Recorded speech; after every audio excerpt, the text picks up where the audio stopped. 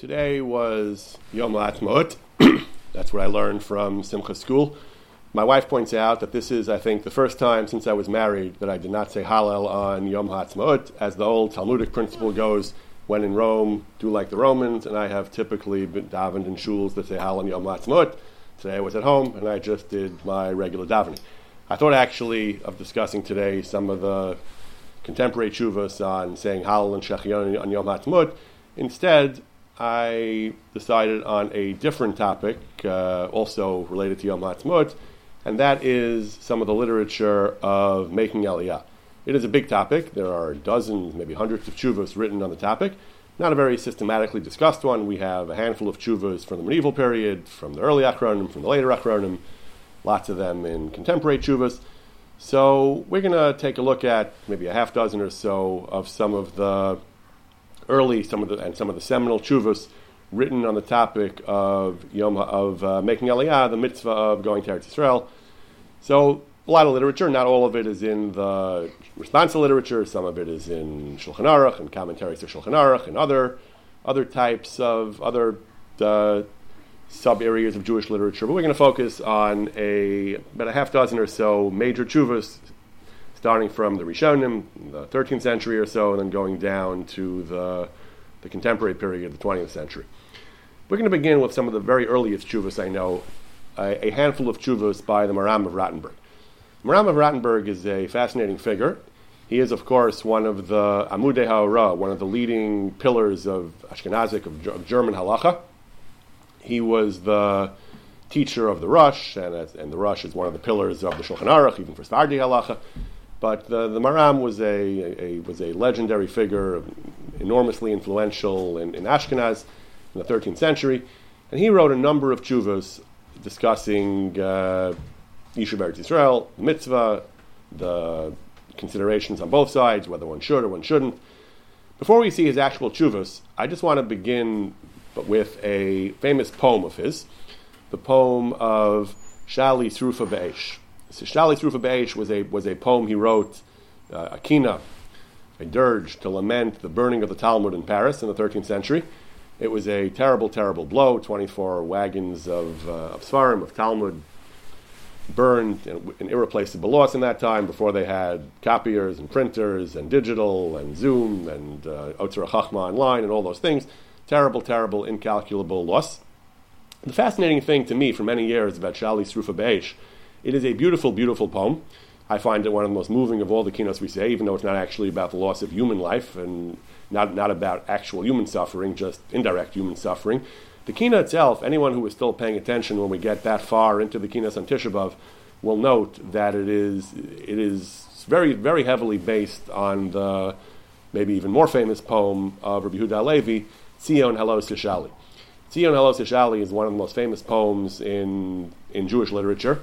It's considered one of the most beautiful and one of the most moving poems of any era by any poet. And this one is on the subject of Eretz Yisrael. Rabbi Yehuda Halevi talks about Eretz Yisrael, his longing for it, his love for it, his just overwhelming emotional pull toward Eretz Yisrael. It's almost as if the land of Eretz Yisrael is a human being, is his beloved, a romantic interest, a child, a parent, or something. About how much he yearns and loves and just can't withstand the pull of Eretz Yisrael. So that was Rabbi Yehuda Halevi's poem. The Maram of Rottenburg's poem, Shali Srufa Be'esh, even the title is very similar. Tzion Halos Shali, Shali Srufa Be'esh, and both of them refer to the beloved asking about those who love it, Eretz Yisrael, and Rabbi Yehuda Halevi's poem is asking about the Jews who love Eretz Yisrael. Will you not ask about us? And in the Maram of Rottenburg is the Torah. He talks about how the Torah should ask for us, should ask about its Shali Srufa Be'esh L'Shlom Avelayach, ask how we're doing, the mourners who are mourning over the burning of the Talmud, and so on. And it's an extremely moving poem. It is derivative. A lot of the imagery you can highlight whole lines which have direct parallels in Yehuda Halevi, but he changed entirely the theme of the poem from the Eretz Yisrael to the Torah. And that illustrates the theme of the tshuvas and the Maram that we're about to discuss. The Maram is going to write about the importance of Eretz Yisrael, and of course, like every other Jewish thinker, he agrees entirely that Eretz Yisrael is something fundamental. Eretz Yisrael is something we need and something that we're commanded to yearn toward and to make efforts to settle. However, for the Maram at least, there was one thing in his value system that was even more important than Eretz Yisrael, and that was the study of Torah. The study of Torah to the Maram, as a Chacham of Ashkenaz, this is probably true for all Chachamim, but particularly the Maram. For him, for the Chachmei Ashkenaz, Torah, the Talmud, was something that was just, there was nothing to compare. Torah was simply the most important thing in the world, and that is the theme that he deals with, one of the main themes he deals with in his several tshuvos on going to Eretz Yisrael. So in his first tshuva, he just deals with some of the Chazals, the importance of going to Eretz Yisrael. He says that indeed it is true, as Chazal say, that if a person goes to Eretz Yisrael, he gets forgiveness, a clean slate for all his sins are wiped away. However, Maram says, provided it's not a magic get-out-of-jail-free card, there's a condition. You're on probation, you're on...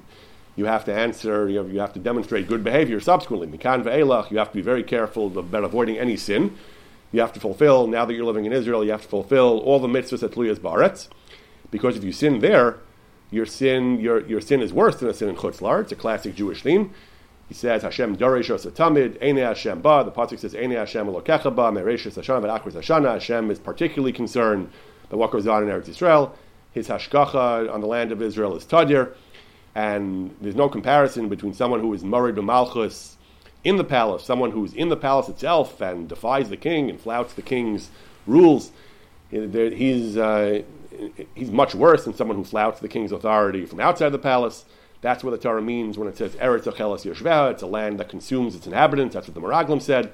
But it's true, the Ram says, in a certain sense it's true. The stakes are higher in Eretz Yisrael. Bad behavior, sinful behavior in Eretz Yisrael is going to be punished more severely than sinful behavior outside Eretz Yisrael is.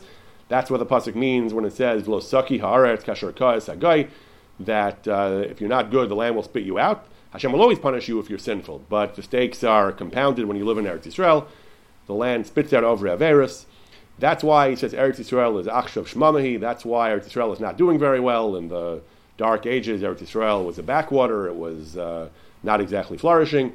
Ein ba'ir mukefes chama. There's no city with a proper wall like other countries, because Hashem is particularly severe on the inhabitants of Eretz Yisrael. They're not necessarily worse than the inhabitants of the rest of the world, but the punishment is more severe, and that's why Eretz Yisrael is not doing very well in his time. He goes on, those who go there and attempt to behave improperly there, they're noheg kalos rosh, they behave frivolously, v'pachazusam, and liskotet shama. I don't know what he had in mind exactly. They fight there, they quarrel there, they exhibit different kinds of bad behavior. Again, that's what the Torah means when it says, Vatavo, Vatatamu es artzi. These are people who come and defile my land. However, someone who goes L'Shem Shemayim and conducts himself with Kedusha and Tara, Ein Keis L'Scharo. His reward is infinite. As long, one other condition, which we'll see in other tshuvas as well, as long as he can afford it, as long as he can earn a living there. The Kol L'Sela Kedai T'Lamei, anyone who travels to Israel, the Talmud implies, does so with the intent that he can make ends meet and he can be financially stable. That's what the Gemara says. So this is the Maram's first point. It's wonderful. It's an incredibly good thing to go to Eretz Yisrael. However, the stakes are high, and you can actually end up worse there than you will in Chutz La'aretz. If you don't adhere to a sufficiently high standard, you're in big trouble, and it's going to be bad for you. It's going to be worse for you than it would be if you were in Chutz La'aretz. This is all in contradistinction, I suppose, to the attitude. I'm not that familiar with Rav Kook's thought, but there are those certainly in the general orbit of Rav Kook who felt that the mere fact of being in Eretz Yisrael and being part of Klal Yisrael is so valuable that it outweighs the fact that they're not fulfilling all the mitzvahs properly. Maram is taking a more severe perspective that no, they're on the contrary. If you're going to go there and not keep the Torah and not do the mitzvahs, it's worse off. You're worse than if you would have stayed in Chutz La'aretz. Hashem is going to punish you more severely. You'll be in more trouble. So be very careful about going there unless you really plan on living a life of what he calls Kedusha and Tara, and being meticulous and strict about all the mitzvahs. If you do that, then wonderful. Then Ein Keis L'Scharo. Then your reward is infinite. But if not, then the outcome will not be good. Another tshuva, Maram was asked about, is it true that someone is patur from chibur hakever, from different types of punishments that the soul, the body suffers when they'll be revived? Maram says, lo yadati. Not familiar. Maram is a great Talmudist. He certainly didn't profess to be a Kabbalist or to be an eschatologist or to have strong opinions about the Gula. Maram is not ashamed to say, I can't tell you exactly what's going to happen when the dead are revived? I can't tell you. But another question you asked, a more halachic question, a more down-to-earth question, he says, you asked, and this cuts to one of the key questions I want to explore tonight. Why have Jews historically not made Aliyah? Some Jews did. There were always Jews who did, but they were in the minority. Most Jews did not. So the Maram is one of the first to directly grapple with this question. He says, why do the sages of the Talmud not travel to Eretz Yisrael? They were in Bavel. There were some in Eretz Yisrael. We do have an entire Palestinian Talmud. The Gemara always taught, the Gemara had connections to Eretz Yisrael. The Gemara always says, Shalchu mitam, they sent to Eretz Yisrael. Different people were Sulik. They went up from Bavel to Eretz Yisrael. They went down from Bavel to Eretz Yisrael. They had connections. They had travel back and forth. They had links and communications back and forth. But at the end of the day, the Jewish community, most of it stayed in Bavel. The question is why? Eretz Yisrael is so wonderful. Eretz Yisrael is so important. Eretz Yisrael is so central to our religious identity. Why were the Amoraim staying in Bavel and not going to Eretz Yisrael? So the Maram answers. Again, these questions aren't necessarily halacha l'maisa. This happened 1,000 years ago, and this question was more a historical question. But this was somebody asked the Maram this: that how do you explain, how do you understand why the sages of the Talmud, the Babylonian Talmud, stayed in Bavel? He answers that it was difficult. It wouldn't have been easy. Had they gone, they could have gone. Nobody was stopping them from going, but it would have been difficult. They would have been under stress. They would have had to interrupt their study to find work, to support themselves.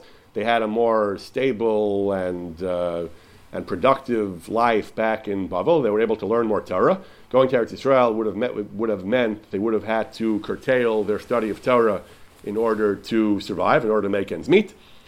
And he says the rule is, he quotes a rule in the Talmud, Mutter latzes l'chutz la'aretz l'rabba l'ilmod Torah. A person is allowed to leave Eretz Yisrael. Normally, you're not allowed to leave Eretz Yisrael to go to chutz la'aretz.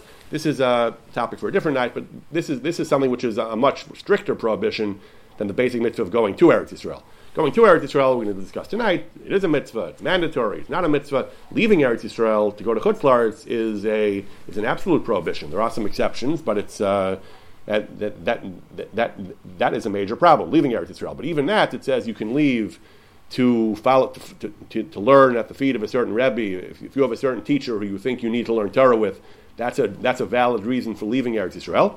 Kol shkein, that if your Rebbe is in Bavel, is in Chutz La'aretz, you don't leave him to go to Eretz Yisrael.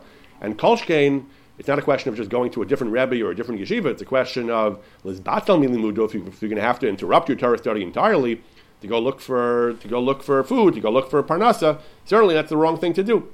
And it's even a question of following your Rebbe. There are teachers here, there are teachers there. But if you want a certain teacher, if you need a certain teacher, that justifies leaving Eretz Yisrael. Certainly, interrupting your Torah study, the value of not having to interrupt your Torah study, not having to curtail and to have your Torah study be thwarted, that outweighs the value of going to Eretz Yisrael. And that's the Maram's answer. That's why the sages of the Talmud stayed in Bavel, because they were able to learn Torah properly in an uninterrupted fashion. They couldn't have done it had they gone to Eretz Yisrael for economic reasons or other reasons. Therefore, that explains why they stayed in Chutz La'aretz. This is an example of what I said earlier. As much as the Maram accepts and acknowledges the basic idea that going to Eretz Yisrael, ein kates l'scharo, there's no end to his reward, but there's one thing even more important than that, and that is being able to learn Torah properly. The Maram has another tshuva. The Maram was asked, can a father object to his son who wants to make aliyah? Now, the argument against his being able to object, he says, is that he cannot object because kaimalan mitzvah lalos. We do paskin that there is a mitzvah to make aliyah, and it says ani Hashem, that it says ish im above tiro, a man is commanded to fear his father and mother. Ani Hashem, but Am Hashem, and your need to have Yirah Shamayim, you need to fear heaven. That outweighs the mitzvah to have fear of your parents, and therefore l'dvar mitzvah lo yishmalo. You don't listen to your parents when they tell you to violate a mitzvah. Kavod makom kodem, honoring Hashem, fearing Hashem, that trumps that. That is more important. This is a theme that actually is echoed down through later responsa. In the 20th century, there was a very amusing dispute. Maybe it wasn't so amusing if you're a parent in this situation, but there was a very amusing dispute between Tzitz Eliezer of Waldenberg and Rav Nisim. Rav Nisim had written that youth groups in the U.S., or Chutz La'aretz, wherever he was talking about, who the question was youth groups that were encouraging, some might say indoctrinating, teaching, propagandizing, whatever the word best suits it, who were encouraging the young impressionable kids to make Aliyah, and the parents weren't thrilled about that sometimes. So the question is it appropriate to encourage parents to fill them with love and yearning for Eretz Yisrael, even if that means that they're going to violate their parents' wishes? Rav Nisim said, yes, the Maram said so. The mitzvah of going to Eretz Yisrael, it's a mitzvah. Parents' wishes have to be set aside in favor of the mitzvah. It's the right thing to do for a child to make Aliyah even against his parents' wishes. It's an explicit tshuva in the Maram. Therefore, the youth groups are doing the right thing. Rav Waldenberg was not convinced. He said not everyone agrees to the Maram. There are some who said that it's not such a mitzvah, that it doesn't override the parents' wishes. There are other early tshuvas on the subject, and he wasn't so convinced that it's really a good idea. It might be counterproductive for other reasons to have youth groups setting kids against their parents. And then he said he's not sure. He didn't say it was out and out wrong, but he said you shouldn't be so quick to make statements like that it's a good idea to have the Zionist youth groups encourage kids to make Aliyah against the will of their parents.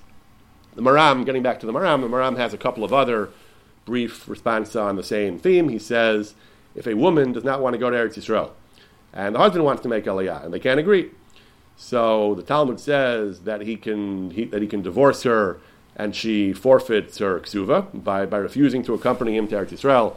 The Mishnah says, "Hakol malan Eretz Yisrael, then Hakol maridin." That if the spouses don't agree on where to live, the spouse who wants to go to Eretz Yisrael, his wishes take precedence, either direction. So, in the case of the man who wants to go and the woman doesn't, so the way that works is that the man, he can't force her to go. He can't, tie her up and drag her to Eretz Yisrael. He could say, "I'm going. If you're not going, you're in default of your conjugal obligations, and you forfeit your ksuva, and I can divorce you." So far, the Talmud. So the Maram was asked, is he going to get punished for this? Is that bad? If a man gives his wife this ultimatum and then takes advantage of her refusal to divorce her and not pay the ksuva, is he going to get punished for it? Maram says, obviously not. If he'd be punished, Chazal wouldn't have allowed this. Chazal clearly condoned this. Chazal said that's what he can do. He can divorce her and she forfeits her ksuva. If that was somehow sinful and subject to punishment, they would not have said that. So the Maram says clearly Chazal is saying he won't get punished. That's a legitimate decision for him to make, and if he does so, then that's his prerogative, and there's no punishment. Whether again, we just saw the Maram that a person shouldn't give up parnasa. If he won't be able to learn Torah, so if getting divorced can often throw him into more chaos than losing his job even. So obviously that's taken into account. But if a person doesn't feel that his Torah study and other important aspects of his life will be disrupted by divorcing his wife, he can do that. That is what the Maram says. One last tshuva by the Maram. He says, someone asked the Maram, apparently there were Gedolim, contemporary Gedolim, whose children had traveled to Israel to study Torah or for other reasons, and the Gedolim commanded their children to return. Maram said in the other tshuva that parents have no right to countermand their children's desire to live in Eretz Yisrael. So someone asked the Maram, do you know why these Gedolim were ordering their kids back from Israel? So he says, Kimeduma, I think the reason might have been, he says he heard it from some of these children who returned on their parents' orders. He says, I think the reason is, I heard, because it is difficult out there. Ein sham merachmim klal, not sure what that means. They don't have friends, they don't have supporters, they can't study Torah properly because they have to run around trying to make ends meet, and there's no Torah, there isn't enough Torah out there, there isn't a Jewish religious infrastructure, so einam b'kiyim b'dikdukei mitzvahs, they can't do the mitzvahs properly. So because of the primitive, the spiritually and economically primitive state of Eretz Yisrael at the time, that's why the Gedolim felt it was inappropriate for their children to be there, because they felt it was bad for their personal religious development, so they ordered them back. So not a contradiction to the first tshuva. The first tshuva, the previous tshuva, the Maram said, in principle, the child's desire to do the mitzvah, all else being equal, outweighs the father's preference to be home. However, in some cases, if the father who's a gadol understands that it's not good for the child there, that he can't learn Torah there, he's going to be busy with parnasa, and there is no Torah there, and they're not going to do mitzvahs properly, then those considerations outweigh the mitzvah of Aliyah. This is the Maram's nuanced and balanced understanding. Aliyah is a great, great thing. Ein kates l'scharo. But there are other values too, and those other values can sometimes determine that it's not the right thing to do to go to Eretz Yisrael. Next tshuva I want to take a look at is a tshuva of the Trumas Hadeshen. Trumas Hadeshen is a 15th century German Achron, moving forward a couple of centuries. So the Maram was apparently, the Trumas Hadeshen here was writing to an acquaintance of his who had made Aliyah. And this person had written to the Trumas Hadeshen We know that the Shach tells us that some of the Trumas Hadeshin's questions, at least, were composed. They were just literary devices to express halachic ideas.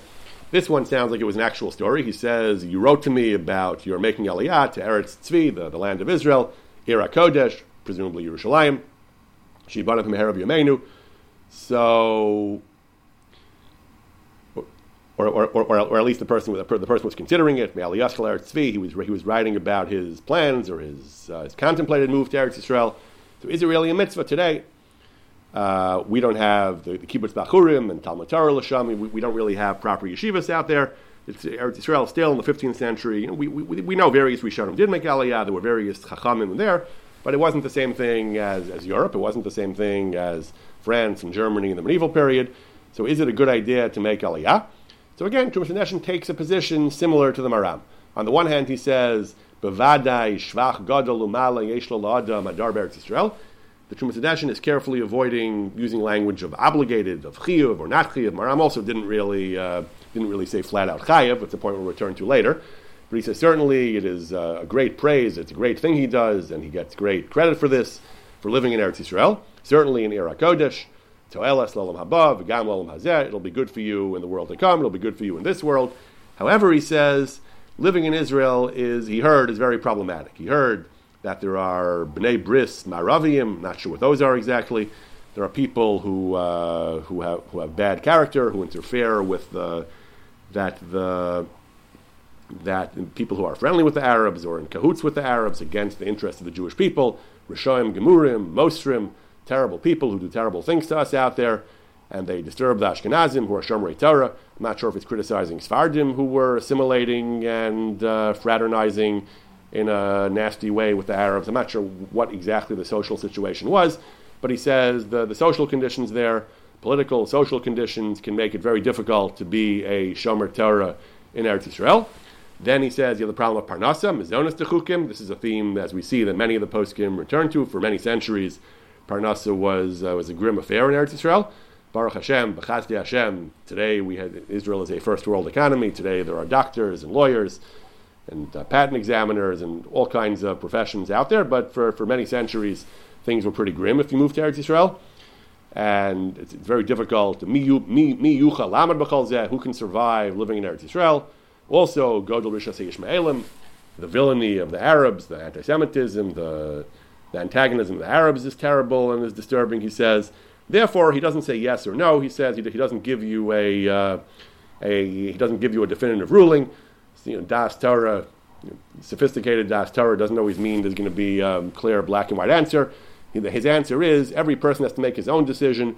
Kolish Yishar Ba'atzmo. Everyone should evaluate for himself what he can tolerate. Ba'asagas Gufo Mamono, based on his resources, his temperament, what he can tolerate financially, whether he'll be able to be successful and maintain his Yiras Hashem and following mitzvahs. Kizak al Adam, again, similar to the Maram. At the end of the day, living in Eretz Yisrael is a tremendous Jewish value, but the most important thing, echoing the language of Koheles, Sof Davar HaKol Nishma, we read, or we would have read, or we should have read in happier times on, that's Sukkot. We're getting, hopefully everything will be cleared up by then. That Kizak al Adam, at the end of the day, the most important thing is Yiras Hashem and doing mitzvahs, and if going to Eretz Yisrael is going to interfere with that, then it's not worth it. If it's not going to interfere with that, then great. Then you should go to Eretz Yisrael. That's his position, similar to the Maram, that Eretz Yisrael is an incredibly good thing, but it's not the only thing, and it has to be weighed against these other considerations. A very similar analysis we find in several tshuvas of the Rashbash. The Rashbash was almost an exact contemporary of the Trumas Hadeshin. 10 years, they were about 10 years apart. Also 15th century, while the Trumas Hadeshin was in Ashkenazic Europe, the Rashbash was a Sephardi in North Africa. Rashbash is Rabbi Shlomo ben Shimon Duran. He was the son of the Tashbats, the Rashbash, Rabbi Shimon ben Tzemach Duran, great Chachamim in North Africa. Rashbash has several tshuvas. They dealt with making Aliyah, and they dealt with it in the context of spousal discord about where to live. I always say one of my favorite things about halacha is that some of the most sublime and most profound questions, often we discuss them in very mundane and very earthly context. The key Talmudic sugya of making Aliyah is at the end of Maseches Ksuvos. Ksuvos is in Nashim, of course. It deals with resolving disputes between husband and wives. And the discussion there, it begins, as I mentioned earlier, Hakol Mal and Eretz Yisrael, Ben Hakol Maridin. The Mishnah discusses how to reconcile disputes between spouses over where to live. And one of the differences, one of the criteria we use is that whichever one wants to go to Eretz Yisrael has preference, has precedence. And from there, the Talmud goes into a whole discussion of an agadic discussion of how great it is to live in Eretz Yisrael, a halachic discussion, different aspects of living in Eretz Yisrael, and that's where the Ikar Sugya is, and many of the poskim too, many of the key tshuvos on living in Eretz Yisrael arise out of questions about spouses who can't agree on where they should live. So the Rashbash has 2 or 3 tshuvos on this topic. The very first 2 or 3 tshuvos in his Sefer, Tshuvos Rashbash, are about living in Eretz Yisrael. Is the mitzvah enforced today? Do we still compel spouses to follow each other to Eretz Yisrael? So one of the points Rashbash discusses is danger. Now, danger is a question that goes all the way back to Tosfos and is discussed by all the poskim for hundreds of years. However, the danger is something that's very different from what we think of danger. When we think of danger, we think of rockets landing in Gaza or other places in Eretz Yisrael. We think of terrorists blowing up buses and restaurants. We think of shootings and knifings, and we think of Iran with their nuclear arsenal. We think of stuff like that. That was not the concern in the 15th century. The concern in the 15th century was that travel itself was an inherently dangerous thing.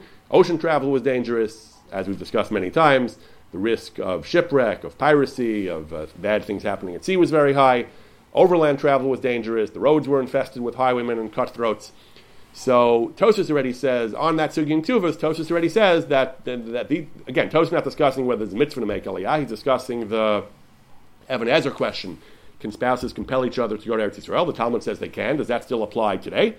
Tosfos says no, and one of the reasons he gives is because the trip is too dangerous. Going in the dark ages from Northern Europe, from Western Europe, going to Eretz Yisrael was a very dangerous thing to do, and the halacha doesn't require spouses to do that when it's so dangerous. Rashbash considers the same question from the vantage point of North Africa, and he says, Makom Sakana, all poskim agree that spouses cannot compel each other to travel. It's obvious, he says, it's self-evident that Ein Lecha Davar Omed B'Pnei Sakana. Nothing overrides, almost nothing in Judaism overrides the preservation of life. And he says, Bisman Hazeh, the rule of Sakana is, and this is something that depends on the time and the place, but the rule today for our community, he says, in our areas, in the Maghreb, in Sephardic, North Africa, he says, when you're Misofa Marav, from all the way, the west end of the Maghreb, I guess, the west coast of Africa, all the way until Na'aman, which was the name they called Alexandria in Egypt, that already is far enough that you're too far away to Eretz Yisrael. The danger of the trip is high enough that they can't compel each other to travel. However, from Alexandria Lamala, Alexandria, according to the internet, is about 300 miles plus from Yerushalayim. So that trip is close enough. They can force each other to travel either on an overland route by Abasha, or Derech Yam, or by sea, only in the summer, when the seas are quieter, when the seas are not as stormy. If there are no pirates, in a case where the coast is clear of pirates and the weather is good in the summer, and you're close enough, you're within a few hundred miles of Eretz Yisrael, of Yerushalayim, then the spouses could compel each other to go. However, I'm nervous about pasking Halach L'Maisa, and I'm reluctant to compel anybody to go because it's not so simple to paskin Halach L'Maisa that can force each other to make such a trip. Even the several hundred miles he's not so sure about. In a second tshuva, he has one of the key discussions of mitzvah Yishuv Eretz Yisrael. He says, is it really a mitzvah? Is it daraisa? Is it drabanan? A topic about which a tremendous amount has been written. We're not going to explore the primary sources in any depth, but he summarizes the basic positions. Ein safek, he says, there is no doubt, nobody disagrees, that living in Eretz Yisrael is mitzvah gedol. The top of the second page is that it's a great mitzvah to live in Eretz Yisrael. B'chol zman, this applies today as well, even though there's no Beis HaMikdash. And Mori Zikni HaRamban, he and his father, the Tashbats, were descendants of the Ramban. He says the Ramban counts as mitzvah say daraisa. This is one of the disagreements between Ramban and Rambam about how to count the Tariq mitzvahs. The Ramban, they disagree about a dozen or two of the mitzvahs. Ramban takes out about a dozen of the Rambams, a dozen or two, and puts in a dozen or two of his own. So one of the ones he puts in, the Rambam did not count, is Yishuv Eretz Yisrael. The Torah says, Hashem tells the Jewish people in the desert, V'yirishtem osav v'yashavtem ba, you shall possess it and inherit it. That's a mitzvah to say, according to the Ramban. Mitzvah to say daraisa. And that's what he says, my father, the Tashbats, in his Sefer Zohar Harakiah says, he also paskins like that. Now the Rambam did not count it as a mitzvah daraisa, that's what he understands the Rambam. Mikal makam, and ain't a mitzvah nimnis. It might not be one of the taryag, one of the enumerated taryag. It's at least a mitzvah drabanan. Nobody argues that it's not a mitzvah. He says drabanan, daraisa, but it's certainly a mitzvah. However, he has a couple of caveats, a couple of restrictions. First of all, he says we can't have mass aliyah, we can't have national aliyah in an organized national way, and he brings another one of the Gemaras and Ksuvas in that sugya.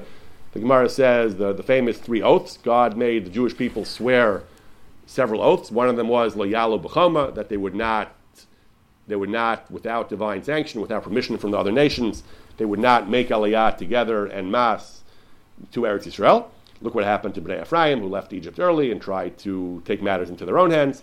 However, Yechidim, individuals, have the mitzvah of aliyah. The nation as a whole does not. So in the 20th century, there was actually some debate after the Balfour Declaration whether the oaths were still enforced, even if you understand the oaths to be binding.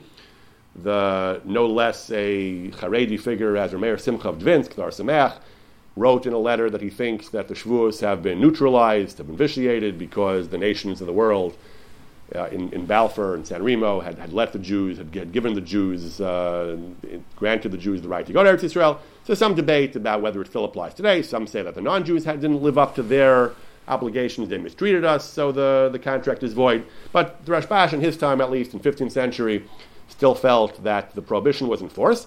What that means, he says, is that there's a collective ban. We can't make mass aliyah by force. Poskim disagree about whether Poskim discuss whether the Iker prohibition is by force, whether it's the fact that it's national. But either way, individuals making private immigration consistent with the law certainly is okay, and therefore a mitzvah, he says. However, if there are obstacles, then you don't have to go. And he brings the examples of you need to get married, you can even leave Eretz Yisrael to learn Torah, like we saw in the Maram. And then he says that danger. Then he goes back to the theme of danger. He says here in our area, in the central northern coast of Africa, Algeria, Tunisia, he says that I don't compel people to go to Eretz Yisrael. I don't allow spouses to compel each other because the drachim are dangerous, the roads are dangerous, the sea lanes are dangerous, the land lanes are dangerous, rain, storms, ships foundering, and shvi, about kidnappers and so on. So it's too dangerous, so they can't force each other to go. Yes? Question. Yes. Can you speak a bit more about this oath that Jews have reportedly taken not to leave without permission from other nations? I didn't get that. What's that all about? The Talmud in Ksuva says that God, based on Psukim and Shirashirim, it says, Hishpati Eschem, God says, I made you, the Jewish people, swear various things. The Talmud lists that the Jews are not going to rebel against the nations, that the Jews are not going to Shelo Yalu B'choma. The words of the Talmud are Shelo Yalu Yud Ayin Lamed Vav B'choma Ches Vav Mem Hey. It's a difficult phrase to translate. Yalu means to make aliyah. Choma is the hard word. Choma means they will not make aliyah in a manner of choma. So some Rishonim use the language of biyad chazaka. They will not make forceful aliyah against the will of the nations. Again, the question is which nations? The occupying nations, the United Nations, the General Assembly, the Security Council. Chazal don't define exactly which nations get to be the ones to decide, but they say that both. Where does the Talmud, where does the Gemara and Ketuvas or wherever come up with this idea that the Jews actually said that? At what time? When does that actually occur? So I don't know when it occurs. The Talmud is being dorish some of the verses in Shir Hashirim. I don't know if the Talmud is claiming that it's Pshuta Shel Mikra in Shir Hashirim, or the Talmud is claiming these are drushes. It's like a lot of Agadic stuff in the Talmud. It's difficult to know whether Chazal were recording traditions they had, whether Chazal were using their wisdom to express an idea and associating it with Psukim. I can't tell you, and historically, when these were said to take place, I don't remember if the Gemara makes that clear or not. I certainly don't remember offhand when historically that would have occurred. And these are good questions, and I don't have all the details on these Shavuos. The most famous discussion of the Shavuos was by the Satmar Rebbe in the 20th century. He was the most famous, most important, quote-unquote, anti-Zionist, or at least anti-political Zionist in history. He wrote an entire work, Al Agula V'Al Atmura. He explored at great length the parameters, the rules of the Shavuos. He took them in a very rigorous and halachic way, and he spent pages and pages and pages, from his perspective of a virulent opponent of the Zionist project, explaining what he thinks the Shavuos mean. Again, he's not the only opinion on the subject. There are opinions on both sides of this, as I mentioned earlier, Meir Simcha. And I'm not going to go too much more deeply into the Shavuos because it's not a part of our theme that I prepared. I agree. It is an interesting question. Maybe we'll return to it another time, but I'm not going to go too much further down that road because I didn't prepare so deeply these shvuot. But these are good questions you're asking. I'm just going to. Sorry. It's pretty intriguing. Yes. It reminds me of the Pharaoh saying, "I didn't think they were going to be leaving. I thought they were only going for 3 days." Right. Yeah. And then, of course, on the one hand, you have Pharaoh and others of his ilk saying, "Get out of here," and on the other hand saying, "We want to kill you." Right. I will just note that the Rashbash himself notes that Mitzrayim there were two sides to that coin as well. There was a midrash that says that the Bnei Ephraim had tried to leave Mitzrayim earlier in an unsanctioned exodus from Egypt, and they were massacred and they were massacred on the way, and their bodies were still laying there as a reminder of what happened. The Jews, Hashem said. Sanctioned by whom, Rabbi? I'm sorry?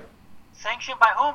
The Mitzrayim were never going to let them go. Right. So Mitzrayim never did. So presumably you have to either have sanction of God or of the nations. God has the right certainly to override the nations and say their cup is full and it runneth over, and it's time for you to the cup of Peronius is full and you can leave without their permission. Obviously God can do that.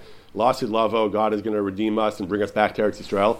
I don't know if all the non-Jews will necessarily agree or not, but certainly God can override this. But I thought the issue with Ephraim was that it was kind of a false messiah, and they hadn't gotten the signal, so to speak, that they were to leave. Yeah, right. That's part of it, and that's what the Rashbash understands. But that's a general precedent for the idea that making unsanctioned attempts to leave the Gullus without God's signal, without Hashem was the source of the command to leave, not the nations. Right. Yeah, so you're right. This is true. We do find different ways of leaving Galus. Sometimes it's Hashem's decision. Sometimes second base of Mikdash, Hashem brought about that Koresh invited us back and let us rebuild the temple. That's actually one of the things Dar Samach says. He says that in an amazing letter, he says that the destruction of the first temple was foretold by prophets, as well as the return to Zion in the second base of Mikdash was also foretold by prophets. He said by the beginning of the second temple. He says the destruction of the second temple was not foretold by prophets. There were no more prophets then. And Miyadeh, he says, the same way the destruction of the second temple and the Gullus that followed it were not foretold by prophets. That perhaps too the redemption, the final redemption, going back to Eretz Yisrael in our time, will not be foretold by prophets. It will happen in a more naturalistic way with less divine presence. And he basically seems to be entertaining the idea that this could be Eschalta de Gula in some sense, the events of the 20th century, even though we don't have Nevi'im who are giving us the explicit imprimatur of God. Okay, but I want to move on from the Shalosh Shvuot. As you said, it is an interesting topic and there's a lot more to say about it. But I want to just move on to some of the other material in the responsa literature, which generally does not focus on the Shvuos. One last brief tshuva of the Rashbash. He says again, he returns to the theme. He returns to the theme of the roads being dangerous, and he says, therefore, ein lahachriach leish u'isha lalos. The spouses can't force each other. However, he says, kol echad ba'atzmo yishayim rotz l'sakein atzmo yalev lav yachtal. Because it's dangerous, spouses can't force each other. It's a purely voluntary decision. It's up to every person has to make the decision for himself, which is very interesting. If he really feels that it's dangerous enough that we suspend the halachas of the Talmud, one could have argued that it's not up to you. A person has no right to throw his life away. A person's not allowed to be Moser Nefesh for no reason. There is a debate whether if a person can be Moser Nefesh when someone's trying to force him to do an Aveira, like eat pork. It's not one of the three cardinal sins. There is a famous Machlokes Rishonim. Rambam says you're not allowed to give up your life. You were considered a suicide if you do. Other Rishonim say it's you could. Kadosh Yomer Lo, it's a Midas Chasidus, and a voluntary self-sacrifice is good, but definitely not just to do a mitzvah. If I'm sick and the doctor says I have to eat pork, and I say, no, I don't want to eat pork, I'm going to be Moser Nefesh, almost all poskim agree you can't do that, and you're a sinner if you do that. You can't just decide you think pork is more important than human life. So if it was really a serious sakana, I don't know if you'd be allowed to risk your life to do it. So poskim actually debate this. Rashbash himself is a little bit inconsistent in his other tshuvos. In his other tshuvos, he indicates that not only can't they force each other, he says that he applies a standard rule, it's mamish sakana, which would seem to indicate that you're not even allowed to go. even if you would want to. And in this tshuva, though, he seems to say that you are allowed to, just that we're not kofeh. There are other poskim also who seem to entertain the possibility, either because Eretz Yisrael is such a great mitzvah, the person is allowed to assume some risk, or because the risk is relatively low, that there can be a low to moderate level of risk, which is enough that we say you can't force someone else to do it, but you might still be able to risk your life yourself. In any event, that last line of the Rashbash is a striking one. He says you can't force your wife, you can't force your husband, but you yourself can go if you're willing to risk your life. Now, moving ahead a few hundred years now to the Chasam Sofer in the 19th century, the Chasam Sofer, responding again to a correspondent, he says, again, wondering, the same way the Maram's correspondent asked him, why did the sages of the Babylonian Talmud not move to Israel? So the Chasam Sofer addressed the same question 500 years later, that why were so many Chachmei Yisrael, so many Jewish scholars who were pious and devout, why did they not go to Eretz Yisrael? Or if they did go to Eretz Yisrael, but they didn't go to Yerushalayim. There's a mitzvah to go to Yerushalayim. Even in rabbinic times, where there were Jews in Eretz Yisrael, the Sanhedrin went to Yavne and Tzipori, and they weren't always in Yerushalayim. At the time of the Beis Yosef, we know that the center of gravity in the 16th century was in Tzfas, not Yerushalayim. Beis Yosef, the Arizal, in the great battle over the revival of Smicha in the 16th century, the formal rabbinic ordination of Talmudic times, it was largely a quarrel between the Chachamim of Tzfas and the Chachamim of Yerushalayim. The Chachamim of Tzfas had the overwhelming preponderance of Torah scholarship. That was the Beis Yosef's teachers. Rabbi Yaakov Beirav was the leader of them. Arizal was there. The Maram al Shakar. There were the Mabit, and there were many great Sephardic Chachamim in Tzfas. Yerushalayim had a relative dearth of Chachamim. The one great Chacham in Yerushalayim was Rabbi Levi ibn Chaviv, the Maral Bach, who was the Mari Barav's great opponent. But certainly at that time, the center of gravity was heavily focused on Tzfas. And for centuries, Tzfas had a stronger community than Yerushalayim. So they asked the Chasam Sofer, what happened? How come people are ignoring Yerushalayim? So the Chasam Sofer says, you're right, in principle they should be going to Yerushalayim, but in Talmudic times it wasn't practical. There were harigos and shmados in Yerushalayim. Political conditions made it terrible, made it impossible to live in Eretz Yisrael. That's why Sanhedrin left Yerushalayim. And then he says that things build on themselves. Once the Sanhedrin was other places, the Torah scholarship, the critical mass of Jewish society coalesced around other places, and Yerushalayim simply didn't have the same critical mass that other cities had. So therefore, there's no longer a mitzvah to go to Yerushalayim, like we saw in the Maram and the Trumas Hadeshin. At the end of the day, the ability to learn Torah and to do mitzvahs and live a proper Jewish life is more important than the mitzvah to live in Eretz Yisrael or to live in Yerushalayim. And he brings from Chazal that even Ezra, when they returned to Eretz Yisrael in the time of Ezra didn't leave Bavel and go back to Eretz Yisrael as long as Baruch ben Neriah was Kayim. Baruch ben Neriah was his great Rebbe, and he wasn't going to leave his Rebbe even to build the Beis HaMikdash, because some things are more important than Eretz Yisrael and even the temple service. Talmud Torah and Yeshiva, he says, Adifim min hakol. Again, echoing the traditional Jewish idea, the greatest things in the world are Talmud Torah and Yeshiva, that having a high level of Torah scholarship and being able to do mitzvahs, that's the most important thing. That's why in Tzfas too he says once it starts like that, it's self-perpetuating. Once most Chachamim are there, most Chachamim continue going there because they want to go where other Chachamim are. You want to know how it started, he says. You want to know how it first started? That's not a question, he says. Nobody knows the history. Nobody knows exactly the original motivations. But once they got there and they found everyone else was living there, it's self-perpetuating. People continue to live there because that is the best place to live. But it's important to note, even though in this tshuva, the Chasam Sofer stoutly defends the decision of later generations, at least, to live in Tzfas and not Yerushalayim, and he justifies it on these grounds, in another discussion, in one of his drashos, Chasam Sofer has a memorable, incredible passage. He talks about the great earthquake in Tzfas, in the Galil, in 1837, terrible earthquake that caused tremendous damage in Eretz Yisrael. And the Chasam Sofer says that earthquake, which happened in Tzfas, was Kinas Yerushalayim. It was Hashem was avenging the jealousy of Yerushalayim. Yerushalayim said, "I'm Yerushalayim. I'm the ideal. People should be here. This is the Shara Shemayim. This is Hara Maria. This is where Akedas Yitzchak was. This is where Yaakov slept and had his dream with the Sulam. This is the Harabayas. This is the Tel Shakol Ponim Eleh, the Shechina Lo Zazah from the coastal Maravi." He says for more than 100 years, in his time, he says for 100 years, he says people have entirely turned to Tzfas. The Rishon Ben Yochai is in Tzfas, near Tzfas, Ari is in Tzfas. Everyone goes to Tzfas. They've forgotten Yerushalayim. As he says, however, it's a mitzvah to go there to Yerushalayim. People only go to Tzfas. They want to go to the Rashbi, he says. They've forgotten all about Yerushalayim. He says, what kind of business is this? This is the tshuva where he famously cast shade, famously dubious about celebrating the yahrzeit of Rishon Ben Yochai, he says. Since when do we make Yom Tovim on yahrzeits? He says that's not a traditional Jewish custom. But also he actually blames the earthquake on the failure of people to settle in Yerushalayim, instead turning to Tzfas. So in the tshuva he defends it. Here he actually says it's the fault of the earthquake.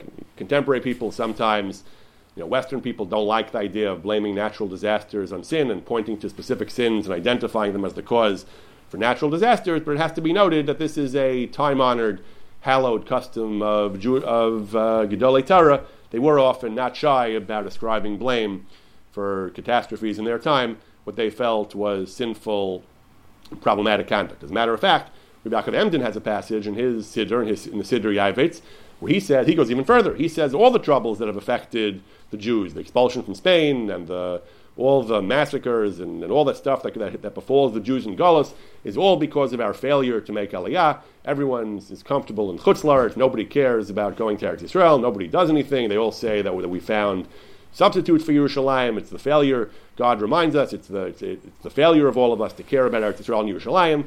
That's why God brings all these painful reminders. Now you'll ask, of course, what was Rabbi Yaakov Emden doing in Central Europe and not going to Eretz Yisrael? That's a good question. I am not familiar enough with his writings to know whether he ever explains himself why, in this passage I don't think he does, in his Siddur.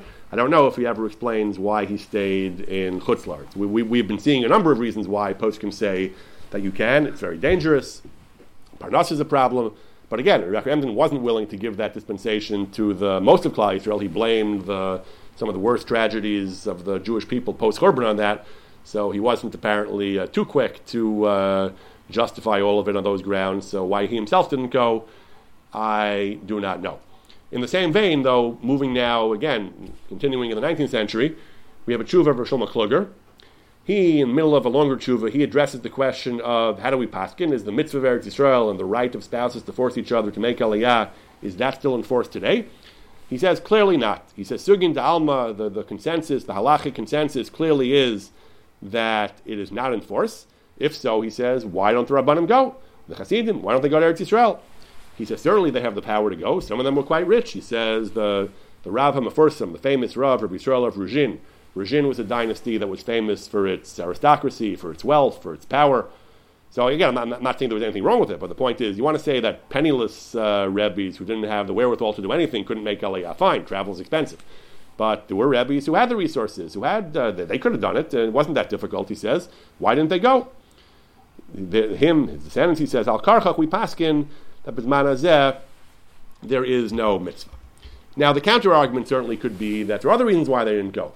We've seen already that Talmud Torah and the ability to live a proper Jewish life, those are reasons why a person might not have to go. So it could be that's all included in Rosh Kluger. He means maybe those are the reasons why we don't go, particularly when you're dealing with leaders, when you're dealing with Hasidic Rebbes or Rabbanim. It can be argued that they feel that the value they have to their flock, to the leadership they can provide, the education, the spiritual guidance, and the benefit they can provide to entire communities, maybe outweighs their personal benefit of going to Eretz Yisrael. Why can't they move the whole community to Eretz Yisrael? That could be more difficult. That could cost more money. That they may not have had the resources to do that. Rav Shlomo Kluger at least says that the fact that again, you look at Catholic Israel, to borrow the term, Emenim Nevi'im, Bnei Nevi'im, Puk Chaziyim, Mayam Dabar, the fact that Klal Yisrael as a whole and Gedolei Torah and leaders, Befrat, did not generally, historically make Aliyah, clearly indicates that that making Aliyah is not a binding obligation, at least B'zman Hazeh. And similarly, one last tshuva we'll mention is a tshuva of Rav Moshe Feinstein. Rav Moshe Feinstein is just a couple of paragraphs at the end of a longer tshuva. He was asked again, his correspondent, is there a mitzvah to live in Eretz Yisrael, like the Ramban? There is a mitzvah d'oraisa even. Or he refers to a shita of Rabbi Chaim Cohen in Tosfos, that there is no mitzvah. Rabbi Chaim Cohen shita is a shita that we have not mentioned heretofore. He has a very curious idea. We mentioned Tosfos. Tosfos says there are two reasons why the imperative to live in Eretz Yisrael may not be in force or in as much force as it used to be. So one of them is the pragmatic concern for danger. The trip is dangerous. The other concern is Rav Chaim Cohen, who says that there are many mitzvahs tluyas ba'aretz, and it's very difficult to be punctilious and fulfill all the mitzvahs correctly. Therefore, again, like the Maram said, we started with the Maram, that don't go to Eretz Yisrael if you're not going to do mitzvahs. Even if you're going to try, if you're not going to do a good job, then it's not worth going to Eretz Yisrael. Rav Chaim Cohen's position doesn't seem to have that much traction in the later poskim, notably the Marit. The Marit writes, of course we should go to Eretz Yisrael. He said, that's not a reason, unless it's dangerous, that's not a reason. He says, so do the mitzvahs. Baruch Hashem, we have Rabbanim and we have Svarim, and you can learn to do the mitzvahs and do them, he says. And why is that an obstacle, he says? So he that's not la halacha, he says. In general, most poskim have not accepted Rav Chaim Cohen. The bulk of the questions revolve around Parnasa and about the danger and about Bittul Torah and all those things. But the way the person asked Rav Moshe was, do we paskin like the Ramban that it's a mitzvah to go to Israel, or like Rav Chaim Cohen that because of the problem of doing mitzvahs it's not a mitzvah? Rav Moshe says, again, la halacha, in principle, most poskim say it's a mitzvah. However, he says it's not a mitzvah chiyuvis. Rav Moshe makes the very interesting claim. He articulates it. The overall position of Rav Moshe, that it's a great thing to do, but it's not strictly binding, as we've seen, we find in many poskim. The way Rav Moshe articulates it, though, is that it is a mitzvah. It's not a mitzvah chiyuvis. It's what we call a mitzvah kiyumis. It's an act that you get a mitzvah for doing, and you get schar for doing it, but it's not mandatory. People often throw around the term mitzvah kiyumis. There aren't actually that many mitzvahs which we would call mitzvah kiyumis. Most mitzvahs are either mandatory or not mitzvahs at all. Some mitzvahs are only mandatory when a certain condition is triggered, like tzitzis. You have to put on daled kanfas, you have to put on the chutim on the four corners of your beged, only if you wear such a beged. So it's kiyumis in the sense you don't have to wear the beged, but once you do wear that kind of garment, it's a mandatory obligation. There aren't that many mitzvahs which are strictly kiyumis. Rav Moshe argues that Yishuv Eretz Yisrael is a mitzvah kiyumis. He says nobody ever said that it's osur to live in chutz la'aretz. The truth is, earlier poskim have already said this. That there's a tshuva in the Meretz Alon who says something similar based on the Rambam, that the Rav Moshe actually brings tzitzis as an example of a mitzvah chiyuvis. Once you're wearing a beged of daled kanfus, you have to put on tzitzis. It's not optional. You don't have to wear the beged, but once you do, it's an isser not to put on the tzitzis. You mavatal a mitzvah if you don't put on the tzitzis. The isser, he says, is the isser, as I mentioned earlier. What is an isser? Even Rav Moshe agrees. What is an isser is someone who lives in Eretz Yisrael, who leaves Eretz Yisrael to go to make Yeridah. Such a person is over an isser. That's the language of the Rambam. But the Rambam never says it's usher to live in Chutz La'aretz. The Rambam says it's usher to live in Mitzrayim. He doesn't say it's usher to live in Chutz La'aretz in general. The Rambam himself certainly lived in Chutz La'aretz. So Moshe says that there was no. He could have said that because a lot of Jews could not live in Israel, so he could not possibly have said it's usher to live outside of Israel. That's true. That's true. So that the Rambam certainly, if he would have chosen to write language like Isser, he certainly would have had to acknowledge presumably would have acknowledged the various justifications. And many poskim said he would have had to bring the limud schus. But if in principle there is an obligation, the Rambam should have said kol mi sheyesh biyado aser lat mechuyev lalos or aser. The Rambam never says anywhere that with any qualifications there's any obligation to live in Eretz Yisrael or to or any level of prohibition for anybody to live in Chutz La'aretz except Mitzrayim. We mentioned earlier the Rashbash said that everyone agrees it's a mitzvah, be it daraisa or drabanan. Rav Moshe claims it might be a mitzvah though, but it's not a mitzvah chiyuvis. It's a mitzvah kiyumis. You're makabel schar, but it's not binding. He says that it's not a mitzvah chiyuvis. He says since it's not a mitzvah chiyuvis, he says therefore you can start taking into account the concerns of Rav Chaim Cohen, whether you can do the mitzvah tluyas ba'aretz. And more generally, presumably, you can take into account all the other considerations, parnasa and these things, about how you think your life and your avodas Hashem will be best realized. If something is a mitzvah chiyuvis, you can have all the cheshbonos in the world. You can't generally violate a mitzvah. If someone feels that he can that he can have a great day and study tons and tons of Torah as long as he ignores the isser of muchtzah and Shabbos, that doesn't work like that. You can't do an isser, even isser drabanan, because you want to learn lots of Torah. We generally, there are always exceptions, and there are always qualifications and exceptions and a hierarchy of values. But in general, we don't just allow you to make decisions about. I think that if not for the mitzvah of eating basar b'chalav, I could really have immeasurably superior avodas Hashem. You can't dispense with one mitzvah, even if you think that it'll overall improve your avodas Hashem. So if someone says, "I think my life as an Eved Hashem, as a Shomer Torah mitzvah, will be better in Chutz La'aretz," if it would be a strictly binding mitzvah to go to Yisrael, that's not a cheshbon. Rav Moshe says the teretz is it's not absolutely binding; it's simply a great value. Once it's a great value, at the end of the day, Rav Moshe is saying essentially the same thing as Maram and many others, in using different language and different conceptual justification, but he's arriving at essentially the same point. It's not strictly a mitzvah, and therefore all these other considerations, whether it's Rav Chaim Cohen's consideration about being able to properly keep mitzvahs, whether it's Parnasya, like other poskim say, whether it's Limud HaTorah and the ability to do other mitzvahs properly, because of all these things, a person has to make the and like many poskim say, it's a personal decision. We can't necessarily give one size fits all guidance, but because it's not strictly an obligation, this seems to be the dominant view among poskim. A person can make a decision about what will be best for him. Now, the decision has to be made honestly. A person shouldn't just say, I like American culture, I like American movies, I like the architecture in America, I like suburbia, I like an upper middle class lifestyle. I have to give up all those things to go to Eretz Yisrael. That presumably is not a good way to approach things. But if a person honestly feels that his Limud HaTorah will suffer, his ability to do mitzvahs will suffer, the chinuch of his children will suffer, if a person feels all those things are true and he feels it honestly and he's not just looking for excuses and justifications for a decision he's already made, then that's a valid decision. But again, today it must be agreed. Today it is much easier to live in Eretz Yisrael for most people than it ever would have been, than it ever was historically for thousands of years. A person really has to make a serious cheshbon nefesh about why he's living in Chutz La'aretz and whether he really has, according to the Torah's values, whether he really has a good reason for doing so. And obviously, I'm living here in Chutz La'aretz too. I don't mean to tell you that I have a good cheshbon and the onus is on you to explain to me why you have one. I have the same questions I ask myself, and I freely admit that I don't have an entirely satisfactory reason. So as the Bali Musar always say, I'm speaking to everyone, including myself, and I mean this honestly, and we all have to figure out why we're living in Chutz La'aretz. Hopefully Hashem will bring the Geula, and we'll all be there soon.